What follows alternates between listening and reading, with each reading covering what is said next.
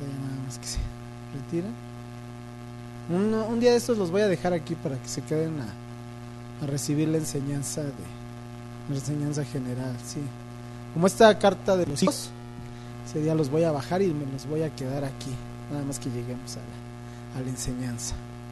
Bueno, vamos a dar inicio entonces a nuestra enseñanza. Estamos en el capítulo 4 de la primera carta a los Corintios. El título de la enseñanza es el mismo de hace 8 días, la humildad en el siervo. Me corrigieron, en el creyente. Bueno, y pónganle como quieran. La humildad en el creyente, segunda parte. ¿Por qué? Porque no terminamos, ¿no? Hace 8 días vimos algunos versículos, pero nos faltó concluir esta parte de la humildad. Si recuerdan, vimos 3 características de un verdadero siervo, un verdadero ministro. Una era ser lo que Pablo menciona como un administrador, y que lo que marcaba o que diferencia al administrador es la fidelidad. Ahorita estamos viendo lo que es el espectáculo, como lo menciona Pablo, y que la característica de este punto es la humildad, ¿sí? Les mencionaba yo, cuando hablamos de espectáculo, nos vamos a lo que vendría siendo la fama, ¿no? El ser reconocidos. Pero como lo maneja la Biblia, como lo maneja aquí Pablo, cuando se refiere a espectáculo, es todo lo contrario. Si se dan cuenta, nosotros vamos al contracorriente del mundo. Para el mundo la fama, para el mundo el reconocimiento es lo importante. Para nosotros no. Para nosotros el reconocimiento, la fama, el honor, ¿quién lo tiene que recibir? ¿Nosotros? Dios, ¿no? Entonces, cuando habla aquí Pablo que somos un espectáculo, se está refiriendo no a la parte del, como en esa época se manejaba en el circo romano, que entraba el gran soldado, el gran general que había derrotado, que había conquistado la nación, entraba en primer lugar, pero hasta el final entraban los esclavos, hasta el final entraban los prisioneros, los pobres, los débiles. Entonces, cuando Pablo dice que somos ese espectáculo, se está refiriendo a esos últimos, no a los primeros. Nosotros como creyentes no buscamos el reconocimiento, no buscamos la fama, sino nosotros vamos al último. A veces somos criticados, somos vistos como esos prisioneros, somos vistos como esos débiles, esos pobres, pero eso es para el mundo. Para Cristo, para Dios, somos ¿cómo le podemos llamar? Beneficiados. Recibimos la misma herencia con Cristo, pero el mundo nos quiere ver, nos ve como un pobre, como un débil, y eso es lo que está aquí hablándonos la Biblia, ¿sí? Está aquí hablando este punto. Ahora, los versículos que vamos a estudiar, maneja Pablo una serie de contrastes. ¿Cuál es el fin del contraste? ¿Sí? Marcar una diferencia entre un extremo y otro. Ese es el fin. Y el contraste aquí que está presentando en los versículos que vamos a estudiar, el contraste que muestra Pablo, tiene un objetivo. ¿Cuál creen que sea el objetivo? ¿Cuál creen que sea el objetivo de mostrar contrastes? ¿No? ¿Se rinden? El que nosotros mismos nos escudriñemos, nosotros mismos veamos en qué lado del extremo estamos. En esa época y en ese lugar de Corinto, lo que había en la misma iglesia de Corinto, es que ellos eran orgullosos, ellos eran altivos, soberbios, y entonces Pablo utiliza los contrastes de lo que es la vida cristiana, la verdadera vida cristiana y la vida del mundo.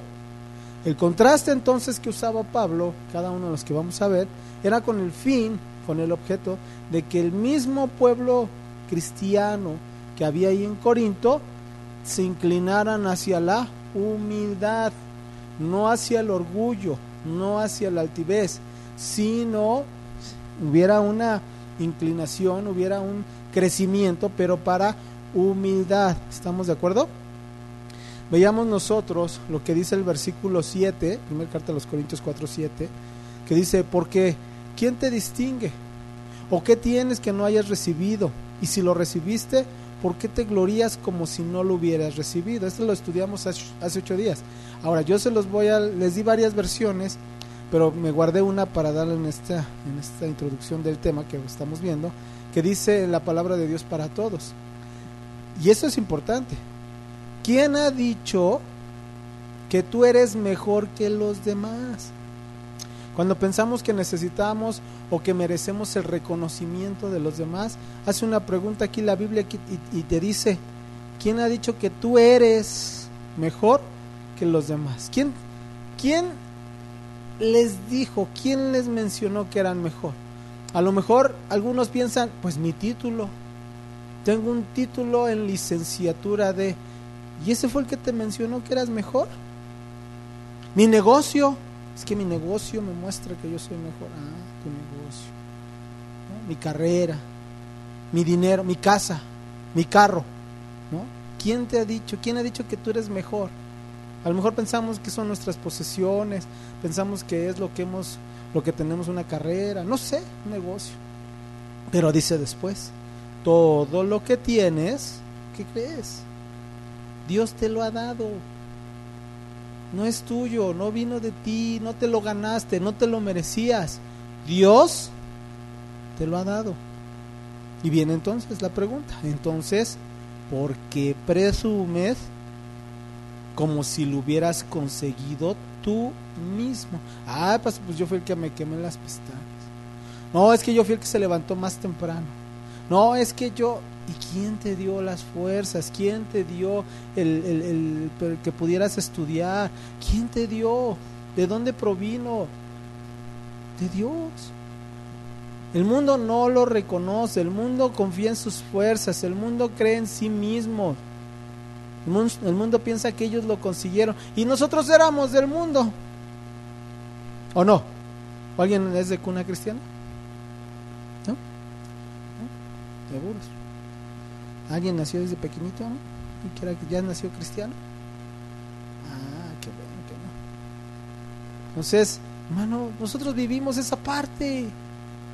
Éramos del mundo y también en el mundo hicimos cosas y creímos que éramos merecedores. Pensamos hasta que el hecho de estar aquí es porque nos lo merecíamos.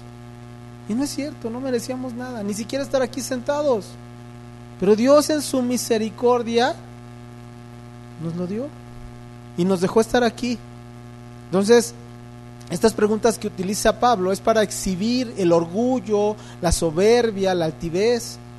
Hace 8 días yo les mencioné de un artículo, ¿no?, que leí de una psicóloga que hablaba del orgullo, pero también mencionaba la humildad y dice que la humildad es una cualidad contraria al orgullo, y esa humildad es una actitud abierta, ¿sí?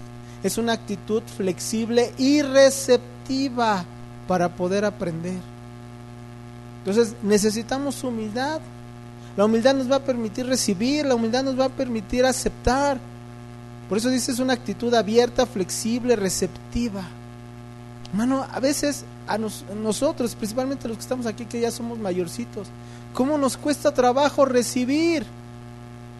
Y recibir no me refiero a que nos den algo material, sino recibir a lo mejor una palabra, recibir un aprendizaje, recibir una la exhortación es lo que menos queremos recibir. No me exhortes, yo ya estoy bastante grandecito para que me digas las cosas. ¿Por qué? Porque no hay humildad.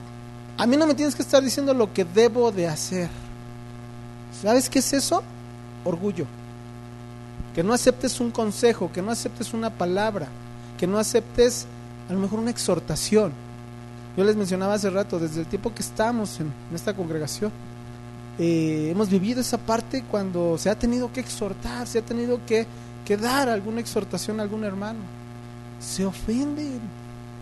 Nosotros hemos recibido exhortación, mi esposa y yo, nos han exhortado, hemos pasado disciplina, y ha sido difícil, no digo que no, sí te pega, pero tenemos que aceptar, tenemos que recibir esa exhortación. A otros les dicen nada más por una llamada de atención, hermanos, a mí no me digas, yo me voy. ¿Qué es eso, hermano? Por orgullo. La humildad te permite recibir. El orgullo, ¿qué crees? No. El orgullo no te va a dejar recibir. No te va a permitir aprender, crecer. ¿Por qué? Porque el orgullo piensa que ya lo ha conseguido, como ya lo vimos, como ya lo estudiamos. Entonces, fíjense, o sea, gente que se acercaba, yo me acuerdo, y sí, creo que ya se los puse como ejemplo, se acercó a un matrimonio. Ya, ahorita les digo al final. Se acercó, es que queremos servir. Y nosotros, bueno, Dios había puesto que como parte de ese servicio iniciaban en mujeres. No se les daba luego de pastor, ¿no? O de maestro. Estos querían de maestro, esta pareja. Dice, es que yo he escrito mucho, tengo muchos libros en Estados Unidos. Ah, sí, pues qué bueno. Aquí te vas a tener así que sentar primero a aprender y luego vas a empezar a servir en mujeres. Pues no le gustó. Terminó yéndose. ¿Por qué? Pues porque no era lo que él quería. Él ya se merecía de maestro o de pastor. Y después fíjense, ya había servido en otra congregación. Ustedes mismos lo van a reconocer. Ya había servido en otra congregación. Ya había sido, creo que pastor. Tenía sus libros cristianos.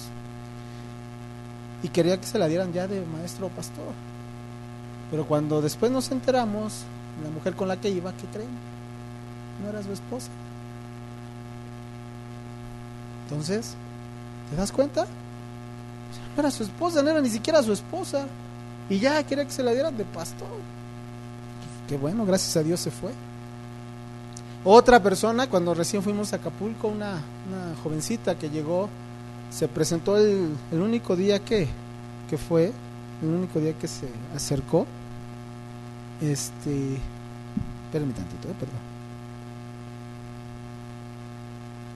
Es que se graban las enseñanzas, pero se cortó la señal y ya no se guardó. Si las quieren buscar, ya las estamos subiendo al Facebook, ya están ahí. Ahorita esta ya no la pudimos grabar. Déjenme, se lo paso a mi esposa. Ya no se pudo grabar. Se cortó el internet.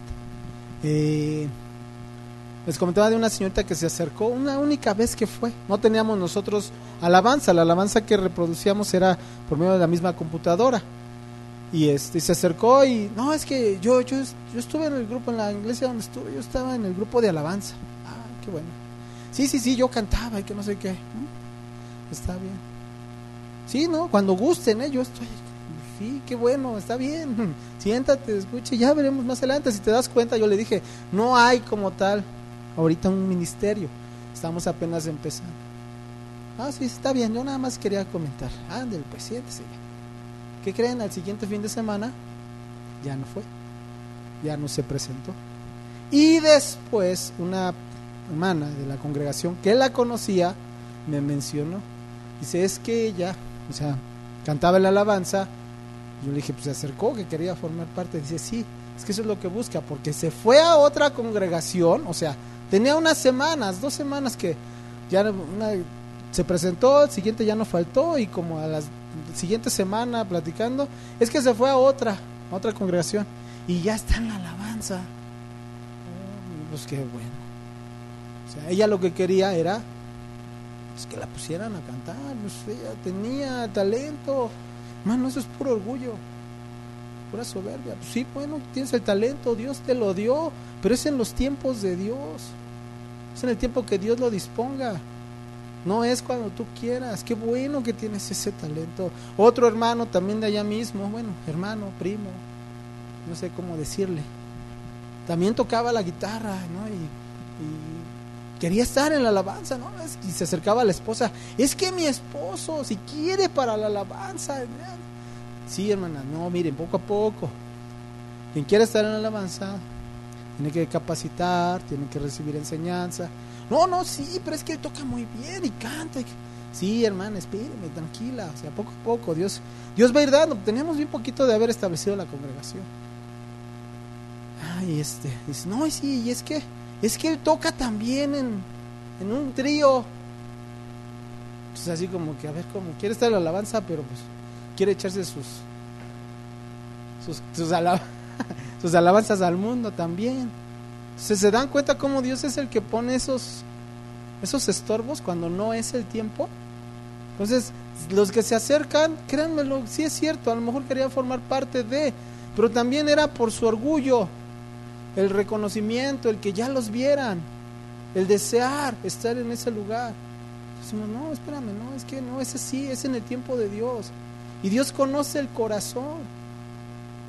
Entonces necesitamos, por cierto, ese matrimonio dejó de ir a la congregación. Después de que nos fuimos todavía llegaba a ir algunas veces, pero después ya supimos que ya dejó de congregarse. ¿Por qué? Porque no hay la humildad para recibir, no hay esa humildad para aceptar, para reconocer. Entonces necesitamos nosotros, y vamos a ver los contrastes, necesitamos encajar en el contraste que es en el lado de la vida cristiana, no en el contraste contrario, sino en el que verdaderamente nos va a llevar a crecimiento, ¿sí? Muchos de los versículos que vimos hace 8 días acerca de la arrogancia, de la soberbia, también hay versículos que nos hablan de la humildad, como por ejemplo el Salmo 138:6.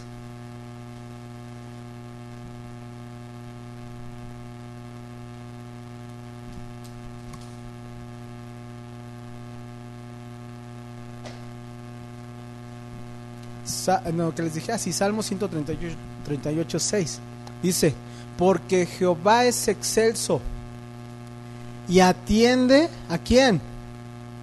Al humilde, mas al altivo ¿qué? Al que va a recibir, al que va a escuchar la oración, es del humilde, no del altivo, porque el altivo dice que lo mira de lejos. Santiago 4:6.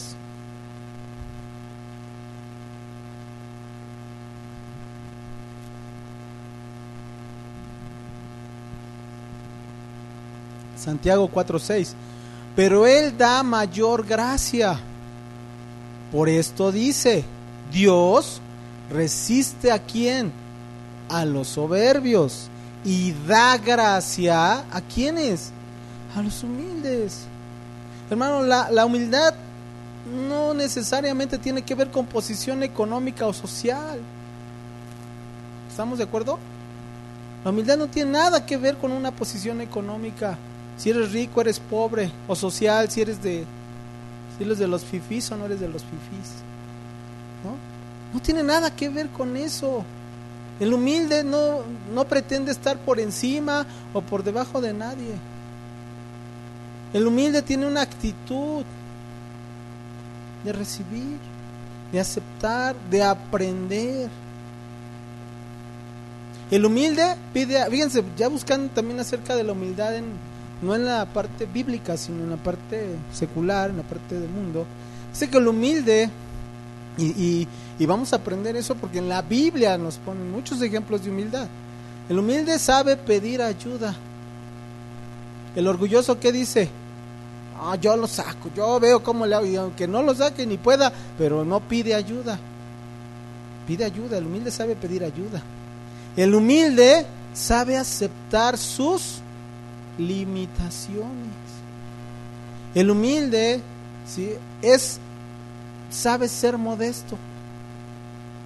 No busca que lo admiren, no busca el reconocimiento. El humilde, relacionado con uno de los anteriores, dice: admite cuando no sabe. Está relacionado con el aceptar sus limitaciones. ¿Estamos? También dice que está abierto a aprender. Y eso muchas veces nos falta a nosotros, hermano. Porque decimos: es que esa enseñanza no es para mí. Orgullo. Es que es una enseñanza para mujeres. ¿Yo para qué voy? Orgullo. Porque el humilde sabe que de esa enseñanza Dios puede hablarle, ¿sí o no? Entonces, el humilde también sabe, dice aquí, ganar o perder.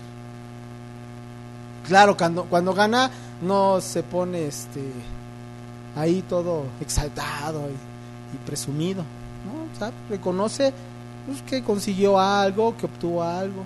Y si pierde, no pasa nada, seguimos adelante, ¿sí o no? También dice que sabe reconocer el valor de los demás. Ese es el humilde. Sabe compartir el crédito. Y otro punto bien importante también que dice acerca del humilde. Sabe ser agradecido. Hermano, muchas veces no somos agradecidos. Y no con las personas, con Dios simplemente. Nos falta ser agradecidos. El humilde está dispuesto a ceder. Porque el orgulloso no, tiene que ganar y tiene que pasar por encima de quien sea. No, el humilde está dispuesto a ceder. Sabe escuchar. Porque una cosa es oír y otra cosa es escuchar. ¿Estamos? El humilde sabe pedir perdón cuando es necesario. El orgullo no te deja pedir perdón. Puedes recibir la exhortación, puedes recibir lo que te están diciendo, pero no te sale el reconocer y pedir perdón. Y te digo una cosa, hermano, si algo nos enseña la Biblia, la oración, el ir a Dios, es el aprender a pedir perdón. El estarnos arrepintiendo constantemente delante de Dios por nuestras actitudes. Eso es pedir perdón. Es más, el orgulloso a veces pide disculpas. Y el humilde, perdón, porque son dos cuestiones diferentes. La disculpa solamente es así como que, no pasa nada, ya lo que sigue. Ese es el pedir disculpa. El pedir perdón implica humillación, implica reconocer, implica error. Entonces, hay que aprender a pedir perdón. Yo he escuchado muchas veces que dice, bueno, discúlpame. Dices, no, es que no aprendí. Es que le falta. ¿Por qué? Porque la disculpa es así de, no pasa nada. ¿Mandé? Pues ya, nada más discúlpame, ya. No hagas tanto relajo. Pero el que aprendió, ¿sabes qué? Perdóname. Porque el arrepentimiento, ¿qué implica? ¿Qué quiere decir arrepentimiento? Cambio de dirección. Cambio de manera de pensar. Entonces cuando dices perdóname es porque sabes que te equivocaste, reconoces tu falta y entonces para la próxima vas a corregir. ¿Sí o no? El que dice discúlpame no, es nada más de como que bueno ya, y si vuelve a pasar, lo vuelve a hacer. Entonces hay que aprender también eso. Y también el humilde sabe qué es el servir. El orgulloso no. El orgulloso busca que le sirvan, y la diferencia. ¿Qué dice Proverbios 29-23? Este está muy bueno. Proverbios 29-23.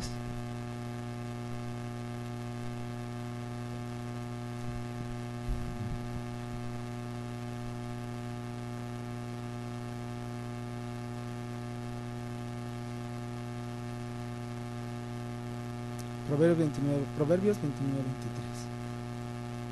Dice así: la soberbia del hombre, ¿qué? Le abate, pero al humilde de espíritu, ¿qué?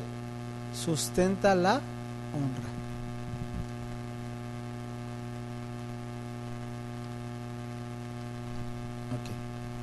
Perdón.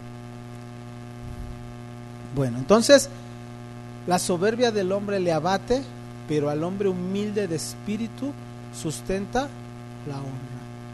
No sé si han escuchado ese comentario, ¿no? De que sí, por fuera estoy sentado, pero por dentro estoy de pie. ¿Qué es eso? Puro orgullo y pura soberbia, ¿no? Me podrás ver por fuera sentado, pero por dentro sigo yo de pie. Hermano, pura soberbia. Pura soberbia. Colosenses 3:12.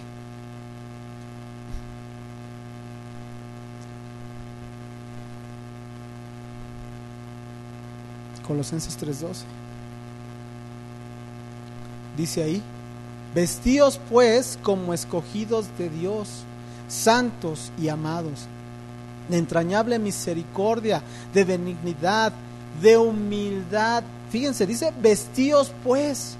Entonces, ¿de qué nos tenemos que vestir? De humildad. de mansedumbre, de paciencia. Es parte de la vida cristiana. Estamos hablando del creyente, y el creyente se viste de humildad. El humilde, el creyente, hermano, constantemente su mente tiene que estar siendo renovada en la humildad, no en la soberbia, no en el orgullo, ¿sí? Ya lo veíamos. Yo menguo para que quien crezca, ¿sí? Entonces a eso somos llamados, hermano. Cuando yo buscaba y puse ahí humildad, la foto de quién creen que me apareció ahí. ¿De Jesús? No, hermano, me apareció la foto del Papa. Dices, ¿dónde está el ejemplo de humildad? Los lujos que tiene, o sea, la gente que le sirve, todo lo que es un ejemplo de humildad. Claro, ya después ya me apareció en segundo lugar la de Cristo, ¿no? Hermano, de verdad, pues ya date cuenta de qué tipo de humildad quieres, la del reconocimiento del hombre o la de Dios. En la Biblia encontramos muchos ejemplos de esa parte de humildad. Los de Nínive dice que se vistieron de cilicio, ceniza ante Dios. Era un ejemplo de humildad. Vestirse así y era reconocer a Dios. Ezequías, cuando era perseguido por el rey de Sennacherib, dice, se humilló ante Dios y oró para ser librado. Y dice la Biblia que fue librado porque se humilló delante de quién. Y hay un ejemplo está nuestro ejemplo más claro de humildad, que es Cristo, ¿estamos?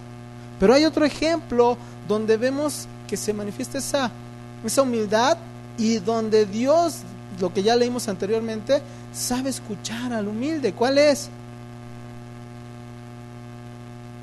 La parábola del fariseo y el publicano. Vamos ahí, Lucas capítulo 18, versículos 9 al 14. El fariseo y el publicano.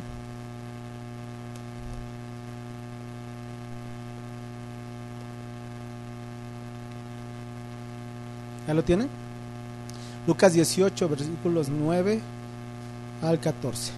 Dice, a unos que confiaban en sí mismos, orgullo, como justos, y menospreciaban a los otros, dijo también esta parábola. 2 hombres subieron al templo a orar. Uno era fariseo y el otro publicano. El fariseo, puesto en pie, oraba consigo mismo de esta manera: Dios, te doy gracias porque no soy como los otros hombres, ladrones, injustos. ¿Sí estoy bien? ¿Sí es la misma versión, Reina Valera? Sí. Es que luego cuando busco versiones se me cambia. No soy como los otros hombres, ladrones, injustos, adúlteros, ni aún como este publicano. Vean la altivez. Ayuno 2 veces a la semana. Doy diezmos de todo lo que gano. Más el publicano, ¿cómo estaba? ¿Cómo era la actitud del publicano? ¿Cómo era la actitud del fariseo? ¿Cómo estaba? Altivo, pero estaba puesto de pie. Dice en el versículo 13. Más el publicano estaba como lejos, no quería ni aún alzar los ojos al cielo, sino que se golpeaba el pecho diciendo: Dios, sé propicio a mí, pecador. Os digo que éste descendió a su casa justificado antes que el otro, porque cualquiera que se enaltece será humillado, y el que se humilla será enaltecido. ¿Sí ven el contraste del publicano y el fariseo? De pie, y fíjense lo que dice después: estaba puesto en pie y oraba como consigo mismo. ¿Quién era su Dios? Él mismo. Tal vez estaba levantando una oración a Dios, pero oraba consigo mismo. Estaba él mismo ahí, se sentía bien, él mismo se sentía justificado. ¿Sí o no? Orgullo. En cambio el publicano, ¿cómo estaba? De lejos, no se quería ni acercar, no quería alzar los ojos al cielo. Hermano, ¿cómo nos presentamos delante de Dios? ¿Cómo estamos delante de Dios? ¿Cuál es nuestra actitud delante de Dios? Dice el versículo 8 de la primera carta a los Corintios, capítulo 4. ¿Ya estáis saciados? ¿Ya lo estudiamos esto? ¿Ya estás saciados? ¿Ya estás rico? Si nosotros reináis, o sea, como que hablando de su orgullo, se sienten reyes, se sienten enriquecidos con sus propias ganancias materiales y espirituales, dice, y ojalá reinases para que nosotros reinásemos también juntamente con vosotros. La ironía, como se los mencioné, de forma irónica les dice, si ustedes están reinando, pues nosotros reinamos con ustedes. ¿Y cuál era, en este caso, qué fue lo que vivieron los discípulos cuando iniciaron su ministerio, hermano? ¿Qué vivieron ellos? Persecución, sufrimiento. Para poder recibir la herencia de Dios, dice, lo leímos en Romanos, tenemos que padecer juntamente con nuestro Señor Jesucristo, ¿sí o no? Y Él padeció por nosotros. Entonces, si nosotros somos hijos de Dios, seguidores de Cristo, pues somos llamados también ¿a qué? A recibir reconocimiento o a padecer persecución. Por eso dice en el versículo 9, porque según pienso, Dios nos ha exhibido a nosotros los apóstoles como postreros, como sentenciados a muerte. A ver, hermano, aquí cuando dice sentenciados a muerte, quiere decir que en el momento que cruzaron esa puerta, cuando estaban ahí en el aposento alto, que vino el Espíritu Santo a ellos y salieron a predicar, en ese momento se dio una sentencia de muerte para ellos, sentencia física, en lo natural, sentencia de muerte, porque en el momento que salieran a predicar de Cristo, en ese momento iban a ser hechos prisioneros y los iban a matar. En esa época verdaderamente se sabía quién era cristiano. ¿Por qué? Porque el momento que él dijera soy cristiano, era llevado a prisión y después a muerte. Hoy no, entonces dicen cristianos. Y sabemos que no es así. Ahí sí no podías negar tu fe, la negabas, no eras cristiano. Entonces vemos como dice, ya ellos, el momento que empiezan a predicar, ellos ya tienen una sentencia ante el mundo, muerte. Y esa misma sentencia es para, en el momento que tú naciste de nuevo, es la misma sentencia que recibiste, porque el mundo te va a querer, ¿qué? Acabar contigo.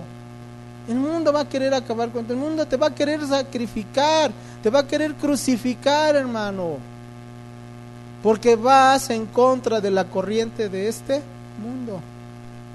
Entonces, si eres cristiano, a ver, ¿cuántos se dicen cristianos? Ok, creo que ya la mayoría. Pues ya hay una sentencia en tu contra por parte del mundo, y esa sentencia dice muerte. ¿Sí? Dice, hemos llegado a hacer espectáculo al mundo. Hemos llegado a considerar, nos han considerado como un espectáculo, pero no un espectáculo de fama, honra, gloria, sino de menosprecio, de desdicha, de condena. Nos condenan, hermano, que seamos creyentes, que vayamos en contra de lo que el mundo hace, que protestemos contra lo que el mundo con la corriente hace. ¿Sí o no? Hermano, de verdad. Nosotros tenemos esa sentencia ya en nuestra vida, condenados a muerte, nos van a querer crucificar. Le decía yo, les platicaba hace ratito, yo veo la misericordia de Dios en mi vida. Dios me permitió terminar la clase de matrimonios y saliendo de aquí me puse bien malo y luego nos fuimos al doctor. Estando ahí, una niña chiquita como de 2 años estaba con su mamá, su abuelita creo, y otra persona.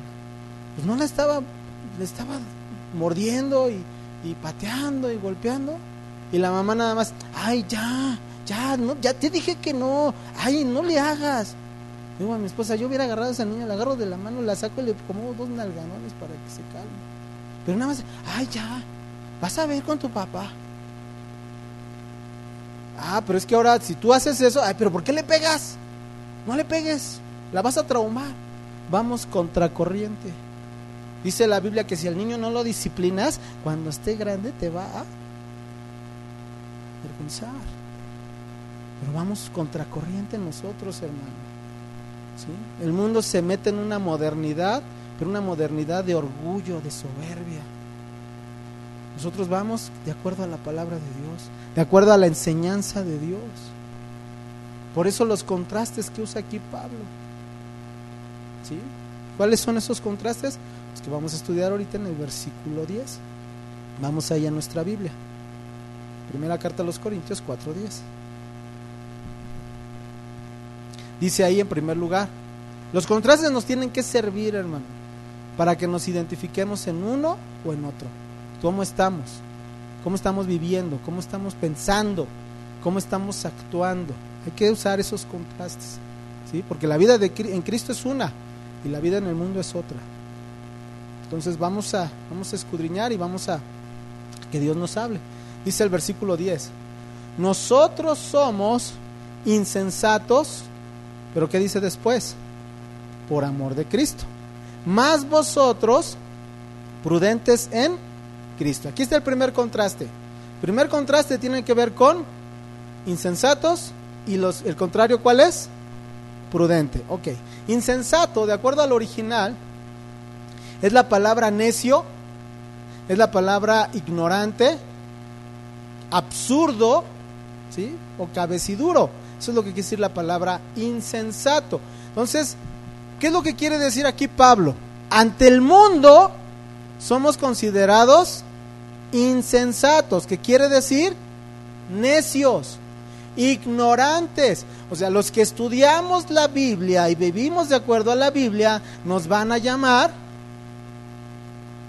insensatos, ignorantes, necios. Pero ese es el punto de vista humano. Ellos, decirse cristianos en esa época, decir que soy cristiano, les implicaba prisión y muerte. Entonces por eso, no seas necio, no seas ignorante. Si tú te dices cristiano, te van a encarcelar y te van a matar. Pero vuelvo a lo mismo, es porque es lo que es el estándar del mundo.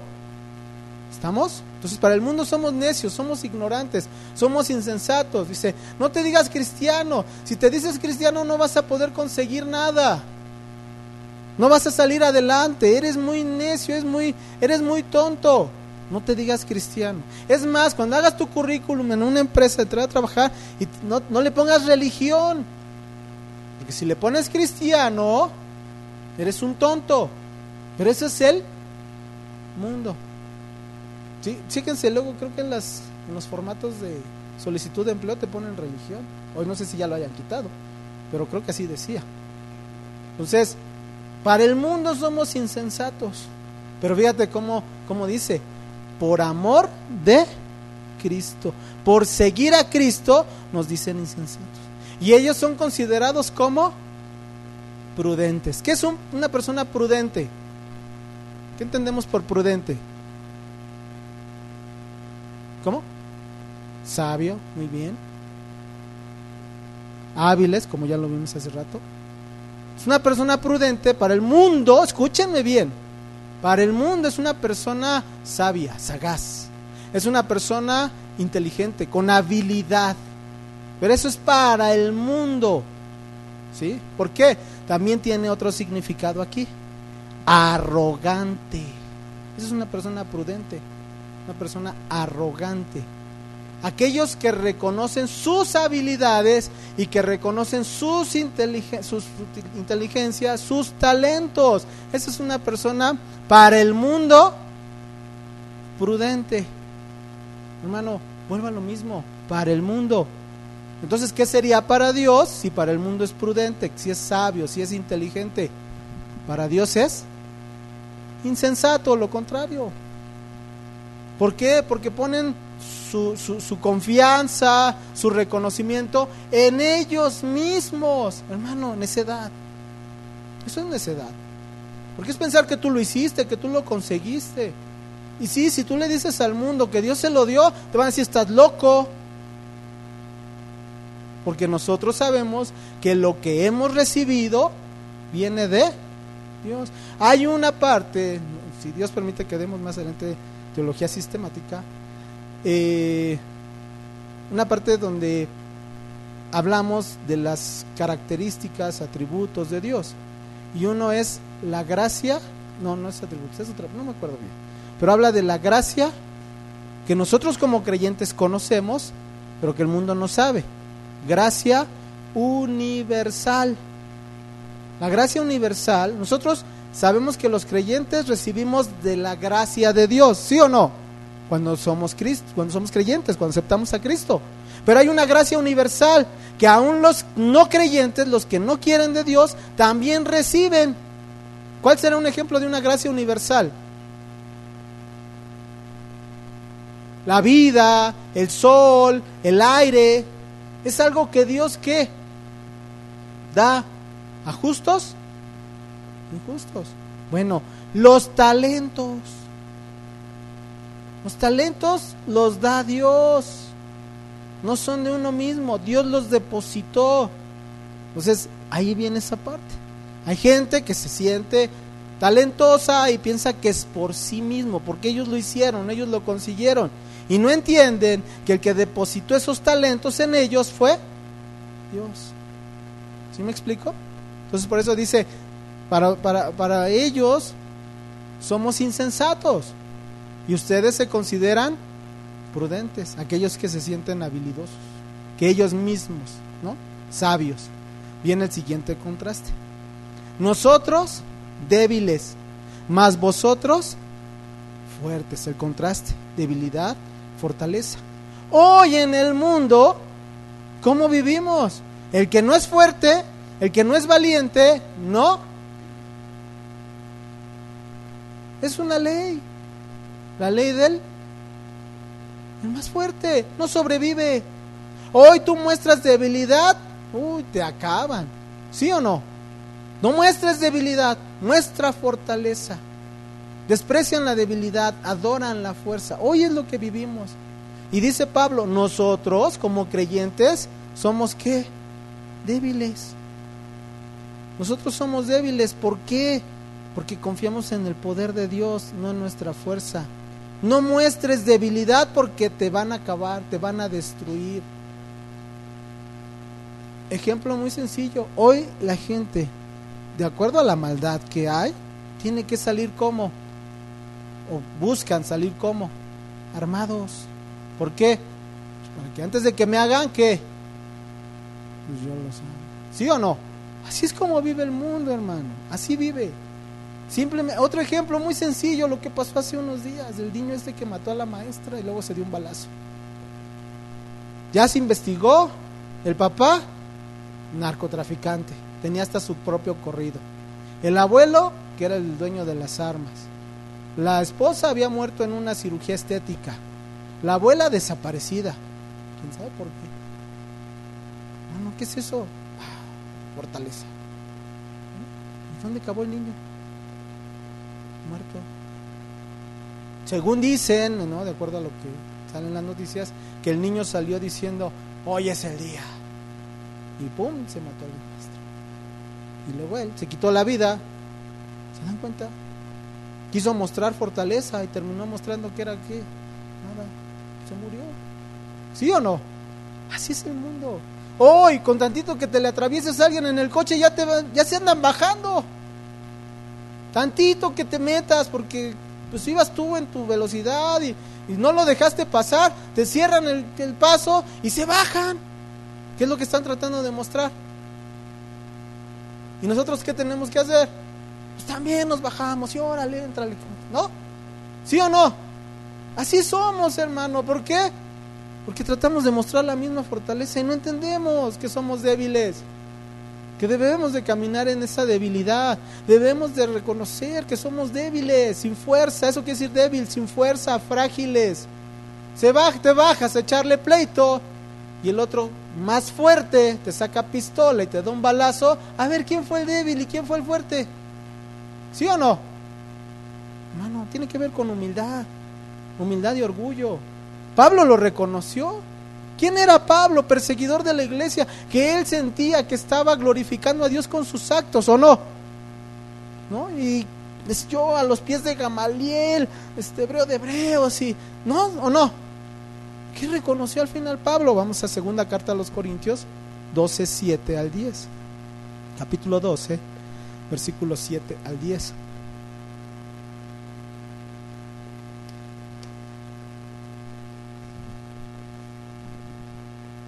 Segunda carta a los Corintios, capítulo 12, versículo 7.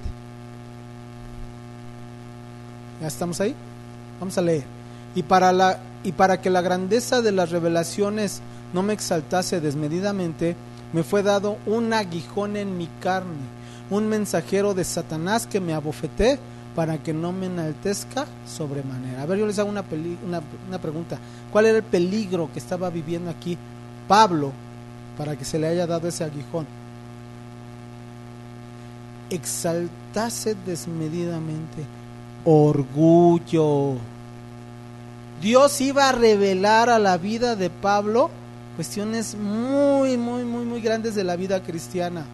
Bueno, para que no se exaltase, no se envaneciere, le fue dado ¿qué?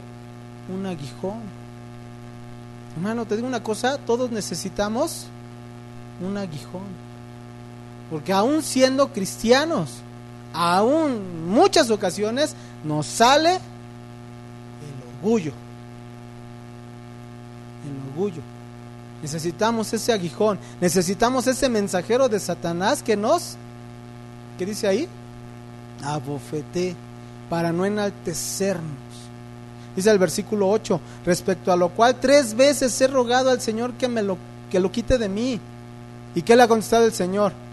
Aguántese, no sea chillón. ¿Sí o no? ¿Sí o no? Bástate mi gracia, porque mi poder se perfecciona en la debilidad.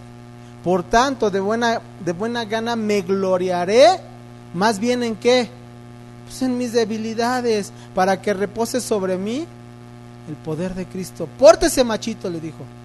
Por lo cual, por amor a Cristo, me gozo en las debilidades, en afrentas, en necesidades, en persecuciones, en angustias, porque cuando soy débil, entonces soy, fíjense, la fortaleza, ¿sí?, viene a darse a nuestra vida cuando reconocemos nuestras debilidades.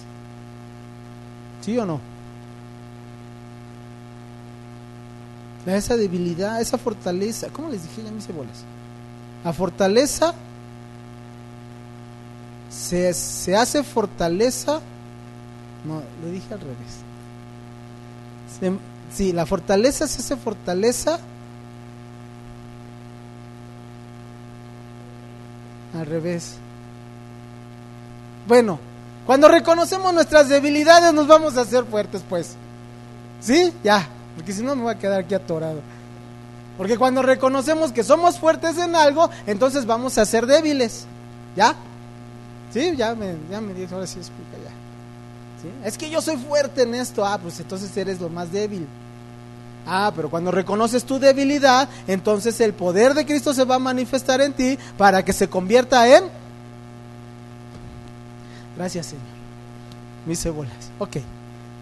Entonces, hermano, vamos a ser vistos como... Tenemos que caminar en esa debilidad para que entonces el poder de Dios se manifieste en nosotros. ¿Sí? Ahí cabe. Todo lo puedo en Cristo que me fortalece. No cuando vas a presentar un examen, No estudiaste todo el año, no estudiaste antes del examen y te presentas y dices, todo lo puedo en Cristo que me fortalece. No me vengas con eso.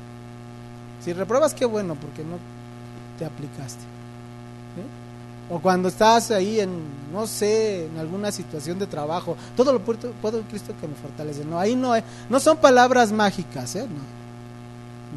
Estamos hablando verdaderamente en las debilidades, en lo que somos débiles. Hermano, somos débiles en todo. Y si reconocemos que somos débiles en todo, entonces sí se va a manifestar el poder de Dios. ¿Sí? Pero no para ganar premios, no para sacar buenas calificaciones. No se refiere a eso. Se refiere a la parte espiritual. ¿Vamos? Hola. La siguiente. Vosotros honorables, mas nosotros despreciados. Ahí está el contraste. Honorable, despreciado. ¿Qué quiere decir honorable? Honorable quiere decir espléndido, glorioso, noble. Ellos querían, los de Corinto querían recibir el honor, querían recibir el reconocimiento, ¿sí? Dice Pablo, pero nosotros somos ¿cómo? ¿Cómo dice? Despreciados, sin honra, menos decoroso. Así, hermano, nosotros en ese caminar como creyentes, esto que está diciendo Pablo aquí, cuando ellos se reconocían honorables a los ojos del mundo y nosotros despreciados, quiere decir que Pablo, así la Biblia, nos está preparando para el sufrimiento, para la persecución. No necesitamos el reconocimiento del mundo, hermano. No necesitamos ser reconocidos por el mundo. El mundo nos va a despreciar, el mundo nos va a menospreciar, nos va a rechazar, se van a burlar. Bueno, prepárate para eso, esa es la vida cristiana. Vas a ser despreciado. Pero a los ojos de Dios, reconocido. ¿Ante qué ojos quieres quedar bien, hermano? ¿Ante los ojos del mundo o ante los ojos de Dios? Porque si es ante los ojos del mundo, pues recibes el reconocimiento del mundo, no te va a servir de nada. Pero si es ante los ojos de Dios, qué bueno, vas a estar con Él en esa eternidad. Vas a poder disfrutar como ese coheredero. ¿Sí o no? Entonces, ¿ante quién queremos quedar bien? ¿Ante quién vamos a buscar el reconocimiento? ¿Quieres el reconocimiento del mundo o de Dios? ¿De cuál lo quieren, hermano? ¿Seguros? 11, ya salió de su boca. Viene el versículo 11. Este es un listado que hace Pablo de circunstancias que va a vivir él como apóstol y nosotros como creyentes, como cristianos. Dice el versículo 11, hasta esta hora, ¿qué dice? Padecemos hambre. ¿Qué quiere decir aquí esa parte? Aquí cuando dice padecemos hambre, habla de una hambre intensa, ¿sí? Ellos cuando salían a predicar el evangelio, hermano, llegaban a poblados donde los menospreciaban, donde los rechazaban, no les daban absolutamente nada de comer. Y dice, hambre y sed. Ni un vaso con agua les llegaban a dar. Eran avergonzados en público, no les daban nada para comer o para beber. Pero eso no los llevó a decir, no, ¿sabes qué? Ya no, que no, tengo hambre y no, primero comer. No, aún así, hermano, ellos seguían predicando el evangelio. Dice, estamos, ¿cómo dice después? Desnudos. A ver, ellos, ¿tú crees que tuvieron que pasar por esa vergüenza de ser desnudados? Sí. ¿Por qué? Cuando los tomaban prisioneros, les arrancaban las ropas. ¿Para qué? Para azotarlos. Ellos tuvieron que pasar esa vergüenza de ser desnudados en público. Pero si nuestro Señor Jesucristo lo vivió, ¿por qué nosotros no? Que nos avergüencen, que se burlen. No llega al punto de que nos desnuden. Bueno, hay países donde sí los avergüenzan, los desnudan por predicar el evangelio. Dice, somos abofeteados. Muchas veces los agredían a golpes, los agarraban a puñetazos. Hermano, en el Medio Oriente tú no digas que eres cristiano porque te van a fusilar, te van a golpear, te van a escupir, se van a burlar. Aquí, en este país, al menos hay esa libertad en la ley, pero delante de los hombres, donde tú dices que eres cristiano, a lo mejor no te van a escupir, no te van a bofetear, pero se van a burlar. ¿Sí o no? Entonces eran abofeteados. Dice Hechos 23:2, vamos ahí.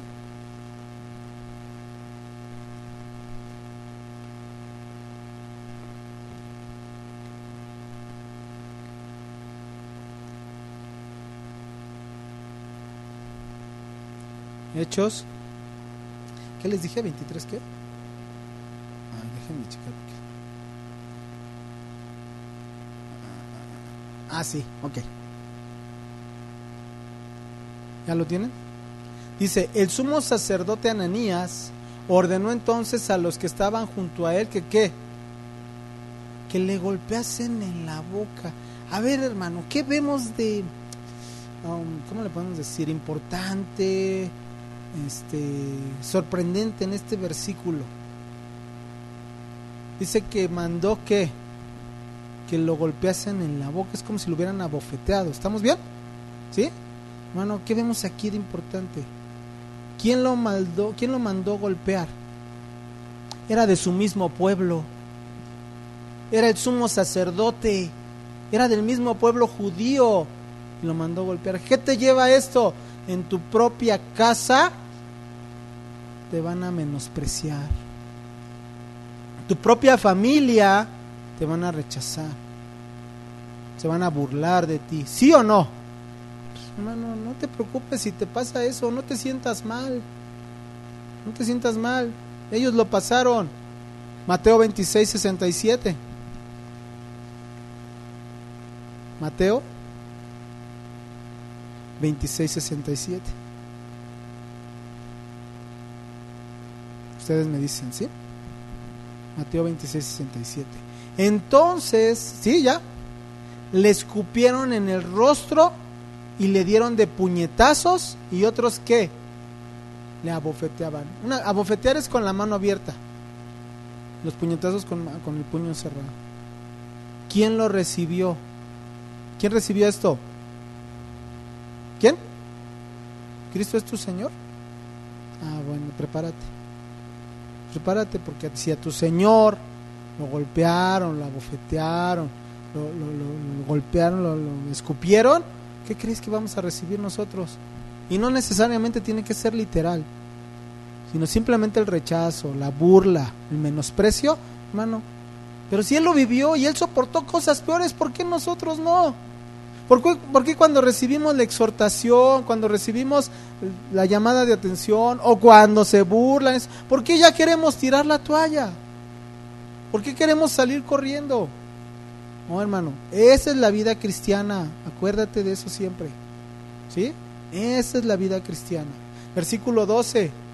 Nos fatigamos trabajando con nuestras propias manos. Había situaciones, había épocas difíciles que ellos mismos tenían que trabajar para poder sustentarse. ¿Por qué? Porque muchas veces no recibían el sustento de los mismos congregantes, de los mismos creyentes. Era una época difícil, había persecución, pero los de Corinto, la iglesia de Corinto, era una iglesia próspera. Pero como su corazón estaba lleno de orgullo, no daba el sustento para que Pablo y los demás llevaran el evangelio a otras ciudades. O sea, sí había una época difícil en ciertos lugares, como en Filipos. Ellos aún en sus necesidades, en su escasez, aún dice la Biblia que ellos daban.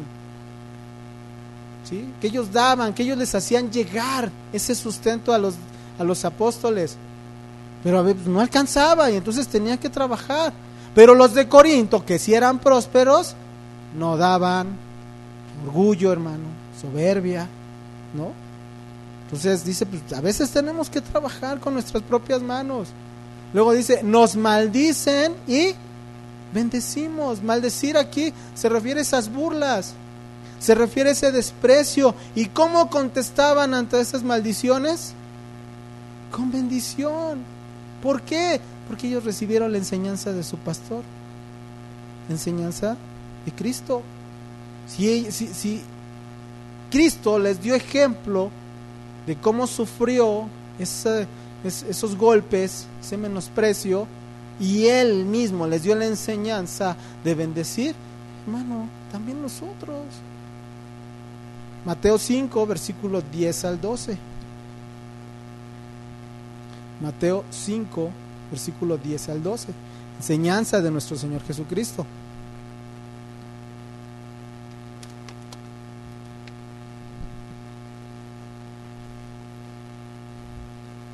¿Ya lo tienen?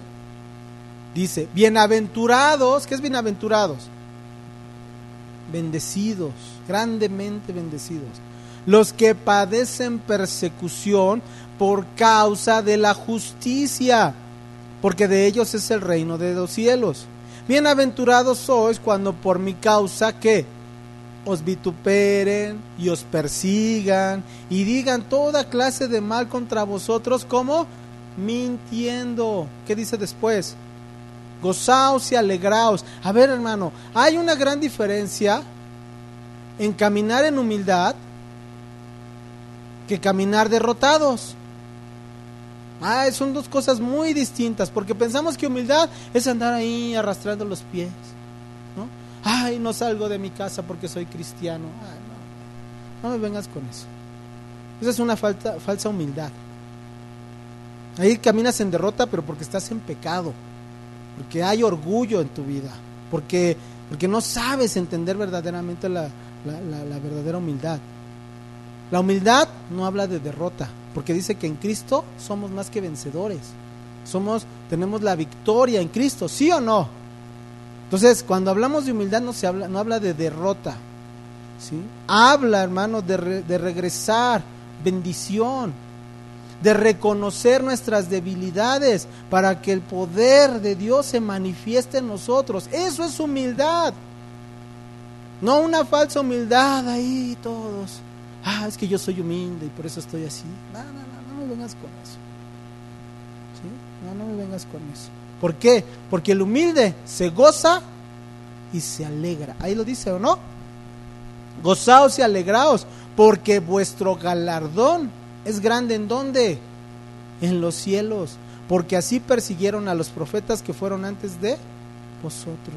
Entonces, humildad implica gozo, implica alegría, no depresión. Es que estoy deprimido porque soy humilde. No es cierto. No es cierto. Son cuestiones diferentes, porque somos bienaventurados si caminamos en esa humildad. Ahí mismo en Mateo 5, versículo 38 al 44. Ahí vamos a ver un ejemplo de humildad. Mateo 5, versículo 38 al 44. ¿Oíste que fue dicho ojo por ojo? ¿Sabes que regresamos a esa época, hermano? Eso era antes, desde el Antiguo Testamento. Hoy en día estamos viviendo lo mismo. ¿Me hacen? Les hago. ¿Sí o no? Salgo armado porque si me quieren asaltar, ¿qué hago? Saco el arma y primero lo mato yo. ¿O no? Hermano, es la ley del talión. Ojo por ojo, diente por diente. Pero ¿qué dice para el creyente? ¿Cuál es el estándar del creyente? Pero yo os digo, no resistáis al que es malo. Antes, a cualquiera que te hiere en la mejilla derecha, ¿qué? Vuélvele también la otra. Si viene el asaltante y te dice, dame la cartera, le das la cartera y el reloj, hermano. ¿No? No se refiere a eso.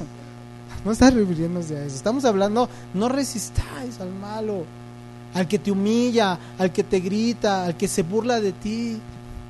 Tú tranquilo, no te pongas al brinco, no caigas. Si tú, dice una parte de la Biblia parafraseando, ¿no? Si tú te pones a contender con el necio, te vas a volver más necio.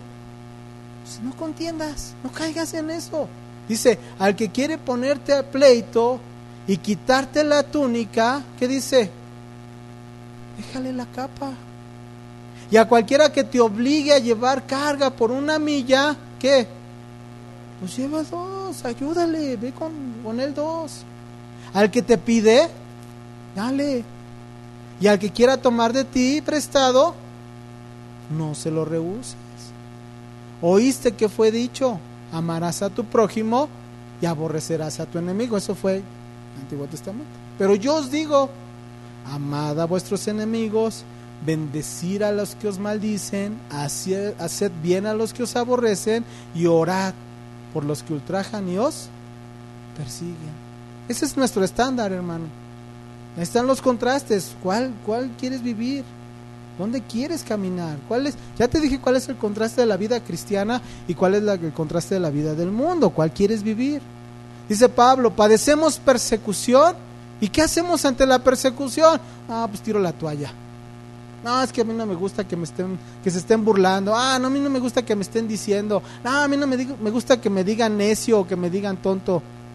Dice, padecemos persecución y lo soportamos con mansedumbre, porque la gracia de Dios se manifiesta en mi debilidad. ¿O no? Dice el versículo 13, con este vamos a terminar. Nos difaman, ¿y qué hacemos? Rogamos. Esa palabra difamar, aquí en el original, quiere decir hablar impíamente, blasfemar, calumniar. Hermano, van a hablar mal de nosotros, ¿sí o no? ¿Sí o no? Nos van a calumniar. Nos van a tachar de lo peor. Hoy en día, que ni siquiera el mundo sabe identificar un cristiano y un no cristiano, nos revuelven hasta con los que no son. Ahorita que encarcelaron al tipo de aquí de la nave espacial esta que está aquí, del cohete que está aquí abajo. Es que es cristiano, porque se llama la luz del mundo. Y ya, entonces también nosotros somos de ese mismo, de esa corriente. Y no, pues ya somos de lo peor. ¿Qué? Nos van a calumniar, nos van a difamar. ¿Qué vamos a hacer, hermano?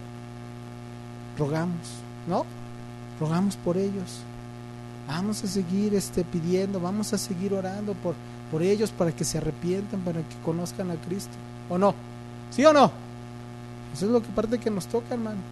Aunque nos digan que somos de ellos, o de los del cash, o las del dinero mal donado, ¿no? No importa, seguimos adelante, hermano, ¿no?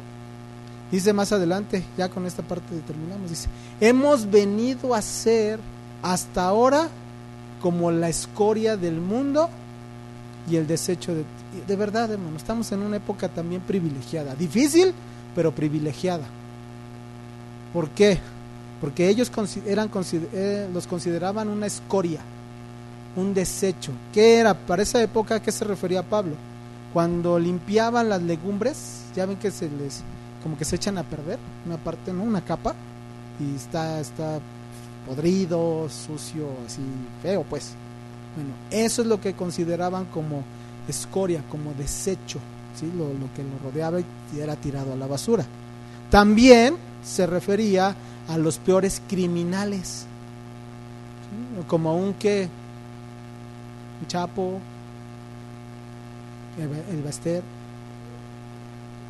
¿no? Así eran considerados, como esa escoria, ese desecho. Eran considerados también, es una frase que en el castellano quiere decir las heces de la sociedad. ¿Qué son las heces? Las heces, ¿no? ¿Esas son las heces? ¿Cuáles son las heces? Lo peor, pues, ¿no? Ya déjalo así, Juanito, no le sigas. Así deja. Así eran considerados, hermano. Lo peor, lo más sucio, lo más vil. Y hermano, el mundo así nos ve. Y el mundo así nos va a considerar. Pero aún así vamos a seguir rogando, pidiendo y orando por su salvación. ¿Sí o no? Vuelvo a la pregunta. ¿Ante los ojos de quién quieres quedar bien? ¿Los ojos del mundo o los ojos de Dios? ¿De quién quieres recibir tu galardón? ¿Del mundo o de Dios? Depende de cada uno, hermano. Ahí están los contrastes de la vida del mundo y la vida cristiana. ¿Eres cristiano? Acomódate a vivir en esa persecución, en esa pobreza, en esa humillación, en ese menosprecio, porque tu galardón no lo vas a obtener aquí, lo vas a obtener de Dios. ¿Sí? Vamos a segunda carta a los Corintios para terminar, capítulo 4, versículo 7. Segunda carta a los Corintios 4, 7.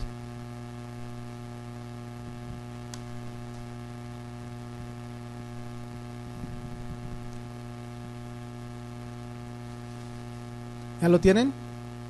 Dice ahí: pero tenemos este tesoro en vasos de barro, para que la excelencia del poder sea de Dios y no de nosotros. A ver, ¿quién es el tesoro? Cristo, el Evangelio. ¿Quién es el vaso de barro? ¿Cómo es el vaso de barro? Frágil. ¿Cómo? corriente. Hermano, así éramos o no. Bueno, así somos a veces, bien corrientes. Feos, ¿a poco no? ¿Has visto el vaso de barro o los tarritos de barro? Cuando se despostilla y te dan tu cafecito ahí y dices, ay no, cámbiamelo, este barro está re feo, este tarro está feo, ¿sí o no? ¿Sí o no? Hermano, así somos nosotros. Aparte de todo, delicaditos, cualquier cosa ya nos andamos quebrando. Pues así somos, pero hemos recibido lo más valioso, Cristo. Un tesoro está en nosotros, hermano. Dice el versículo 8, que estamos atribulados en todo, mas no angustiados, en apuros, mas no desesperados, perseguidos, mas no desamparados, derribados, pero no destruidos, llevando en el cuerpo siempre por todas partes la muerte de Jesús, para que también la vida de Jesús se manifieste en nuestros cuerpos. Porque nosotros que vivimos siempre estamos entregados a muerte por causa de Jesús, para que también la vida de Jesús se manifieste en nuestra carne mortal. De manera que la muerte actúa en nosotros y en vosotros. A ver, ¿a qué se refería aquí? Lo que ya les mencioné. Ellos ya tenían una sentencia de muerte. Entonces dice, de manera que la muerte actúa en nosotros. ¿Qué quiere decir? Cuando ellos salían a predicar de Cristo, en ese momento podían agarrarlos y llevarlos a prisión para después matarlos. Dice entonces, ¿dónde es? De manera que la muerte actúa en nosotros, pero en vosotros, ¿qué? Cuando ellos predicaban de Cristo, ¿quiénes recibían la vida espiritual? Los que escuchaban del Evangelio, ¿sí? Pero tenemos el mismo espíritu de fe, conforme a lo que está escrito: creí, por lo cual hablé. Nosotros también creemos, por lo cual también hablamos, sabiendo que el que resucitó al Señor Jesús, a nosotros también, ¿qué? No te preocupes, no te preocupes que se burlen, no te preocupes que te hagan, no te preocupes. El mismo que resucitó a Cristo te va a resucitar a ti, te va a llevar con Él y vas a recibir el galardón de Él, ¿sí? Y nos presentará juntamente con vosotros, porque todas estas cosas padecemos por amor a vosotros, para que abundando la gracia por medio de muchos, la acción de gracias sobreabunde para gloria de Dios. Por tanto, no desmayamos. Antes, aunque nuestro hombre exterior se va desgastando, el interior, ¿qué? No obstante, se renueva de día en día, porque esta leve tribulación momentánea produce en nosotros una cada vez más excelente y eterno peso de gloria, no mirando nosotros las cosas que se ven, sino las que no se ven, pues las cosas que se ven son como temporales, pero las que no se ven, eternas. Bueno, entonces no te preocupes por el rechazo, el menosprecio. Claro, que sea por tu fe, que no sea por pecado, que no sea por tu desobediencia, sino porque verdaderamente tú vives, estás siendo renovado en Cristo, estás glorificando a Dios. Entonces, por eso sí, ni te preocupes que se burlen, que pases tribulación. Mano, a los 11 discípulos los mataron, solamente Juan murió de viejito. Entonces, ¿qué nos esperamos nosotros, hermano? Que te digan aleluya, que te digan, ¿cómo no? Legalista, que te digan, ¿qué más? Fanático. ¿Qué te afecta? Si tú estás glorificando a Dios, no importa. Entonces hemos visto dos características del siervo, dos características del servicio del ministro: fidelidad y humildad. Nos falta la última, que vamos a ver dentro de 8 días, ¿sí? Vamos a dar gracias a Dios. Bendito Dios, bendito Señor, venimos a ti, dándote a ti, Señor, la honra y la gloria. Señor, que podamos salir de este lugar enseñados por ti, podamos salir, bendito Dios, transformados por ti, pero que podamos salir principalmente glorificando tu nombre, Señor, dándote gracias porque nos guardaste, nos permitiste venir, aprender, recibir también, Señor, la exhortación y poder salir cambiados, transformados por ti, Señor, reconociendo que tú eres nuestro Dios, reconociendo que tú, Señor, eres nuestro Salvador, que tú nos diste una nueva vida, Señor, que podemos salir de aquí, Señor, y no salir como el mundo en esa misma corriente, sino como en contracorriente, Señor, contrario al mundo, viviendo diferente, Señor, marcando la diferencia, que aunque se burlen de nosotros, nos digan tontos, nos digan ignorantes, no entienden que los ignorantes son ellos porque no te conocen y porque ni siquiera entienden a dónde van a ir después de que termine su camino en este mundo. Nosotros sí lo sabemos, por eso nosotros no somos ignorantes, somos sabios en Cristo. Y te damos gracias, bendito Dios, porque tú nos has hablado y tú nos lo has mostrado con tu palabra, porque esta palabra no viene de palabra de hombre, viene de ti, Señor, para ayudarnos a crecer, para ayudarnos a afianzarnos, para quedar firmes en ti, Señor, para poder glorificar y exaltar tu nombre y que nos ayudas a madurar, Señor, a crecer, a ser verdaderos valientes en la fe, Señor, que podemos sostener nuestra fe, mantener nuestra fe en ti, Señor, creyendo y creciendo y hablando y dando testimonio. No importa que se burlen, no importa que nos rechacen, no importa, Señor, seguir adelante, porque así lo hiciste con tus discípulos, así lo hiciste con tus apóstoles. A pesar de que recibieron esa sentencia de muerte, ellos no se callaron de predicar tu palabra. Así, Señor, ayúdanos a nosotros. No importa, Señor, seguimos adelante porque sabemos, bendito Dios, que vamos a estar contigo y que recibiremos de ti, Señor, ese reconocimiento, Padre. Pero no lo hacemos ni siquiera por el reconocimiento, lo hacemos porque te amamos, porque te necesitamos, porque eres nuestro Dios, porque nos diste vida y nos diste salvación. Gracias, Dios. Gracias, Padre, te damos en esta tarde. Recibe, Señor, la honra y la gloria. Gracias, Padre, en el nombre de Jesús. Amén y amén.